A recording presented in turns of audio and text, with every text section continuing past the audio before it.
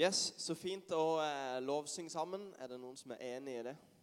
Ja, så bra. Ja, det for dere som eventuelt ikke måtte ta den referansen I stad med å reise seg, det jo på grunn av smittevern. Det jo sånn at når vi reiser oss, og hvis noen sitter, så blir man litt nærmere alt mulig. Så vet dere det, hvis det var noen som lurte på det. Yes, jeg kan begynne med å gratulere dere som sitter her nå. Gratulere. Det et ord som vi har begynt å bruke hjemme nå, med Malin. Vi sier, så det bare å gratulere til alt mulig. Så I går, når vi la ny laminat, nytt gulv, hvis vi skjerte feil eller et eller annet sånt, det bare å gratulere. Så vi har fått et ekstremt bra fokus hjemme. Det bare å gratulere. Så hvis det går noe galt, så det bare å gratulere. Men gratulerer til dere som her nå, som har blitt bevart I troa helt fram til dags dato. Det et ganske skummelt tall som sier at, nå skal jeg bare få riktig tall her, forskning sier at 7 av 10 ungdommer, det en amerikansk undersøkelse, 7 av 10 ungdommer forlater troa. Det derfor jeg gratulerer dere, fordi at dere regner dere kanskje ikke som ungdommer lenger. Det veldig bra. Men så det en engelsk undersøkelse som sier at 76% av unge voksne forlater troa I løpet av studietida. Så mange av dere som sitter her, dere og går inn I en skummel tid nå, bare så dere vet om det. Ok? Jeg tenker at dette ganske skummelt for meg også, som pastor I denne menigheten her, som på en måte hvis det overført betydning, vi kan kalle denne menigheten her for en bedrift, så det jo ganske trist å tenke på at tallene sier at jeg mister 76% av mine ansatte, eller av mine kunder da, I løpet av den neste tida. Det ganske ille hvis du leder for en bedrift og mister 76% av kundene dine I løpet av kort tid. Så det en sånn virkelighet som gått opp for meg, at wow, det mange vi kan forvente å miste. Og så håper jeg og tror kanskje at ikke 76% av dere kommer til å være vekke herfra innen kort tid. Jeg håper I hvert fall ikke det. Men det 5 punkt som har blitt funnet som gjenganger blant de som bevares I troa. Det de 5 punktene her. Man har et intimt forhold til Jesus. Man har kjennskap til troa og kjenner til hva andre tror på. Man påkoblet et flergenerasjonsfellesskap. Man ser sine egenskaper som gudgitt og vil bruke dem. Og så man glad I misjon. Og for Østre sin del så det jo veldig lurt at vi tar de tingene her på alvor. Og for deg og for din del så det jo lurt å posisjonere seg litt I forhold til de tingene her. Det jo lurt å ta bilder av de 5 tingene, ja, og ta det litt grann på alvor. For dette 5 kjennetegn på de som bevares I trua på Jesus. Jeg har en overskrift for det som jeg har lyst til å si nå, og den kommer på skjermen nå. Så de kan gå til den oppgaven jeg har kalt dem til. Det står I siste del av 2. vers, I 13. kapittel I Apostlenes gjerninger. Gå til den oppgaven jeg har kalt dem til. Dette sier altså den hellige ånd til menigheten I Antiokia om Paulus og Barnabas. Og jeg har lyst til å dele dette her litt opp. Gå til den. For at dette her, det tenker jeg, gjennom de neste minutter nå, så har jeg lyst til å snakke den setningen her inn I våre liv, alle våre sine liv, at vi kan gå I den oppgaven som vi kalt til.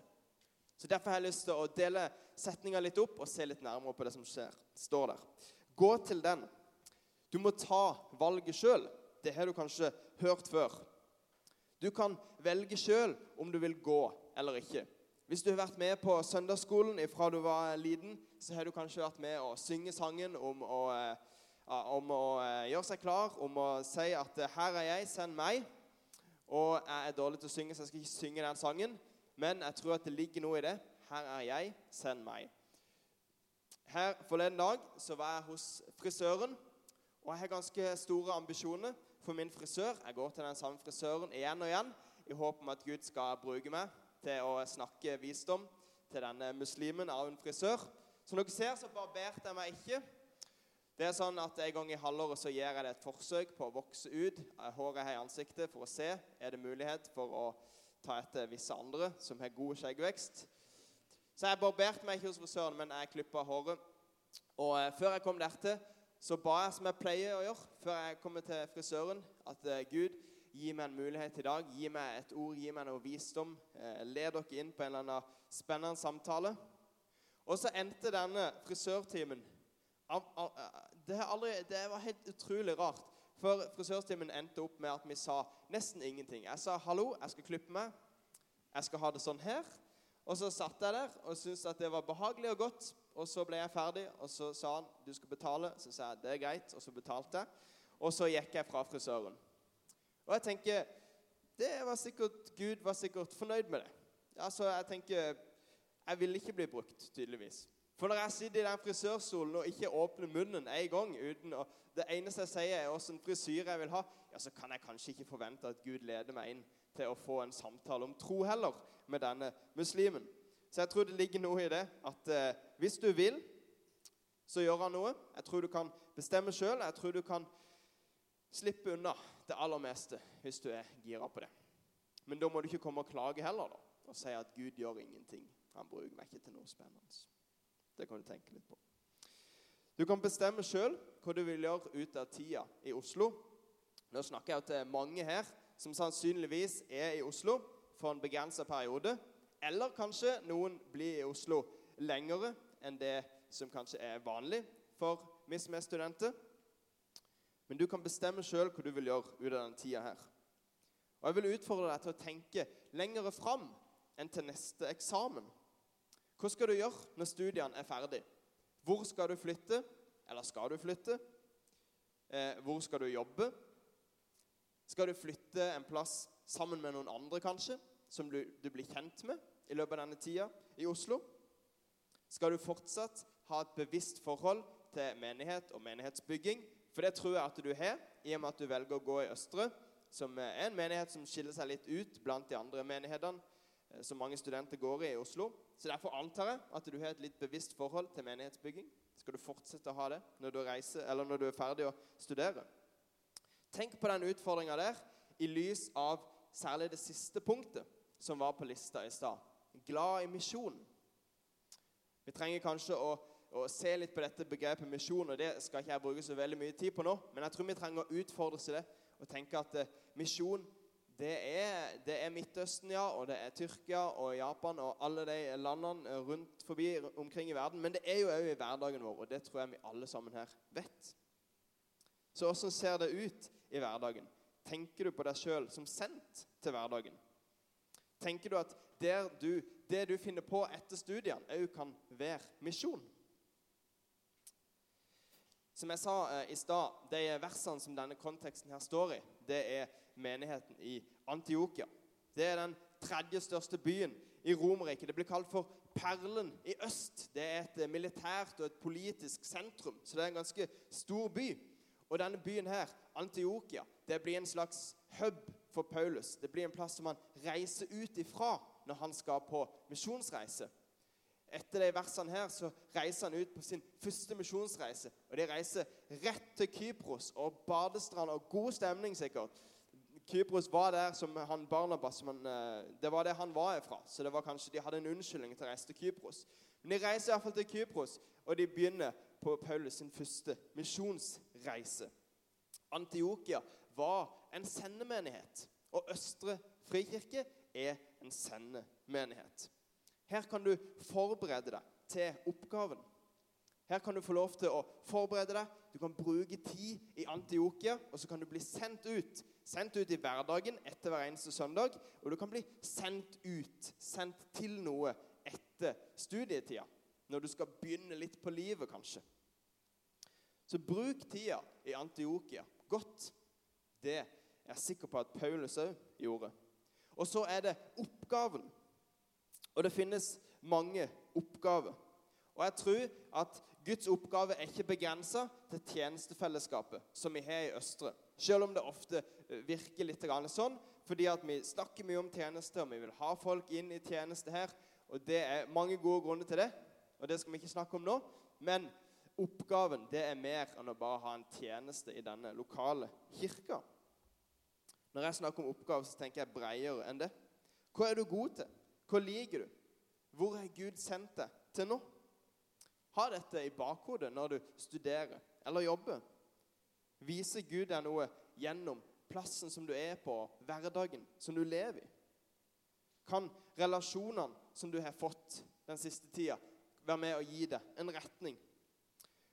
Flergenerasjonsmenigheten Østre, den tror jeg ikke er tilfeldig. Jeg sa noe om det i stad, at hvis du er her, så tror jeg du har tatt et bevisst valg om å være akkurat i denne menigheten her. Kanskje er flergenerasjonsmenigheten Østre en sånn retning for deg.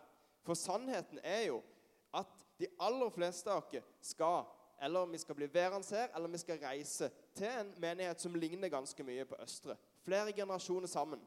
Man må både få, og man må gi. Vi må dele. Sånn er det når generasjonene er sammen. Det er litt vanskelig, men jeg tror det er til det beste for alle.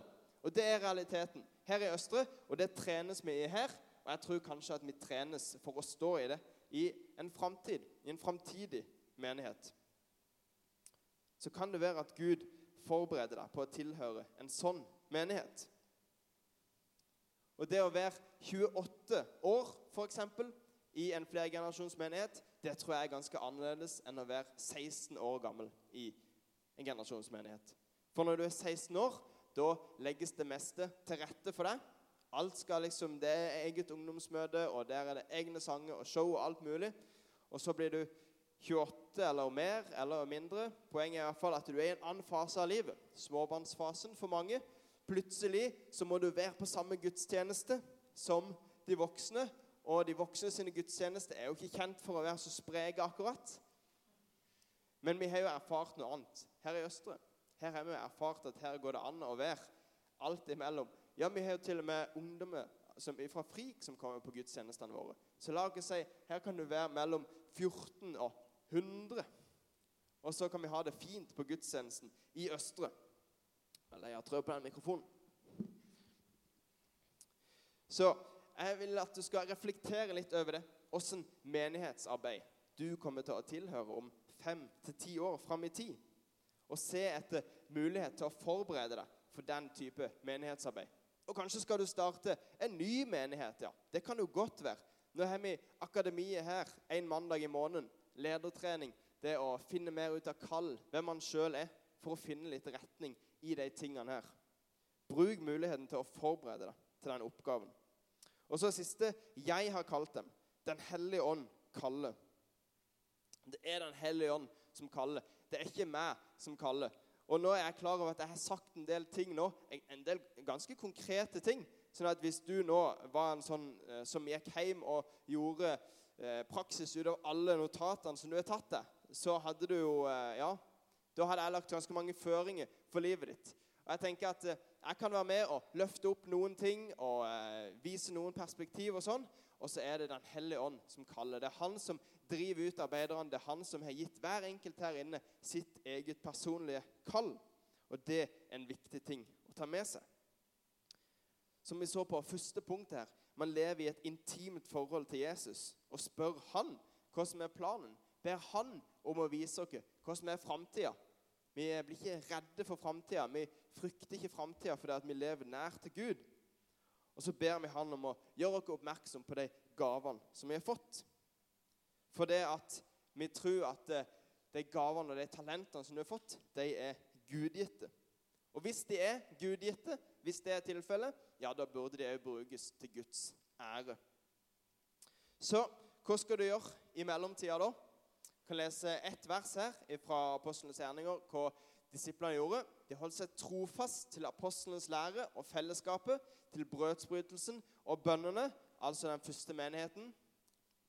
Og løftet de hadde fått, det stod i vers 8. Dere skal få kraft i det den hellige ånd kommer over dere, og dere skal være mine vittner i Jerusalem og hele Judea, i Samaria og helt til jordens ende. Og mot slutten av kapittel 13, så refererer Paulus og Barnabas til de løftene som ble gitt, som vi kan lese om her. Jeg gjør deg til et lys for folkeslag, så min frelse kan nå til jordens ende. Dette er altså de løftene som gutta reflekterer over etter at Gud har kalt det ut til å reise på misjonsreise. Og dette er jo noen ord som jeg har lyst til å gi til dere. Min bønn for både meg selv og for dere og for Østre, det er at vi kan være lys for folkeslag. At vi kan kjenne at vi kommer til Østre, at vi blir sendt ut i hverdagen, og vi blir sendt ut til noe enda mer enn det Oslo Østre er. Den dagen vi er ferdig i Østre, eller den dagen vi kjenner at det er på tide å flytte på seg fra Oslo for eksempel, så er min drøm at vi kjenner oss sendt ut for å være lys for folkeslagene. Sånn at de gode nyhetene om Guds godhet kan nå til jordens ende. Så det var noen ord som jeg hadde lyst til å dele med dere nå. Noen utfordringer som jeg hadde lyst til å gi dere inn i den høsten her, og inn i tida videre som student, eller om du er ung og jobber i Oslo og tenker på fremtiden, så ta med deg de ordene her, og så ber du til Gud om at du kan være et lys for folkeslag, så hans frelse kan nå til jordens ende. Kjære far, takk for at du har noen gudgitte gaver som du har gitt dere til, som du har velsignet dere med. Hjelp dere til å leve nær til deg, så vi ser mer av hva de gavene er, og hva de kan brukes til. Jeg ber om at du gjør dere bevisst på hva det vil si å gå i Østre. Gjør dere bevisst på hva det vil si å være sendt ut i hverdagen. Hjelp dere til å leve nær til deg. Hjelp dere til å se på misjon som noe som vi alle er en del av. Takker deg for den stunden som vi har sammen her nå. Jeg ber om at du fortsetter å tale til dere, og jeg takker for at du er til stede i dette rommet her akkurat nå med din hellige ånd. I Jesu navn.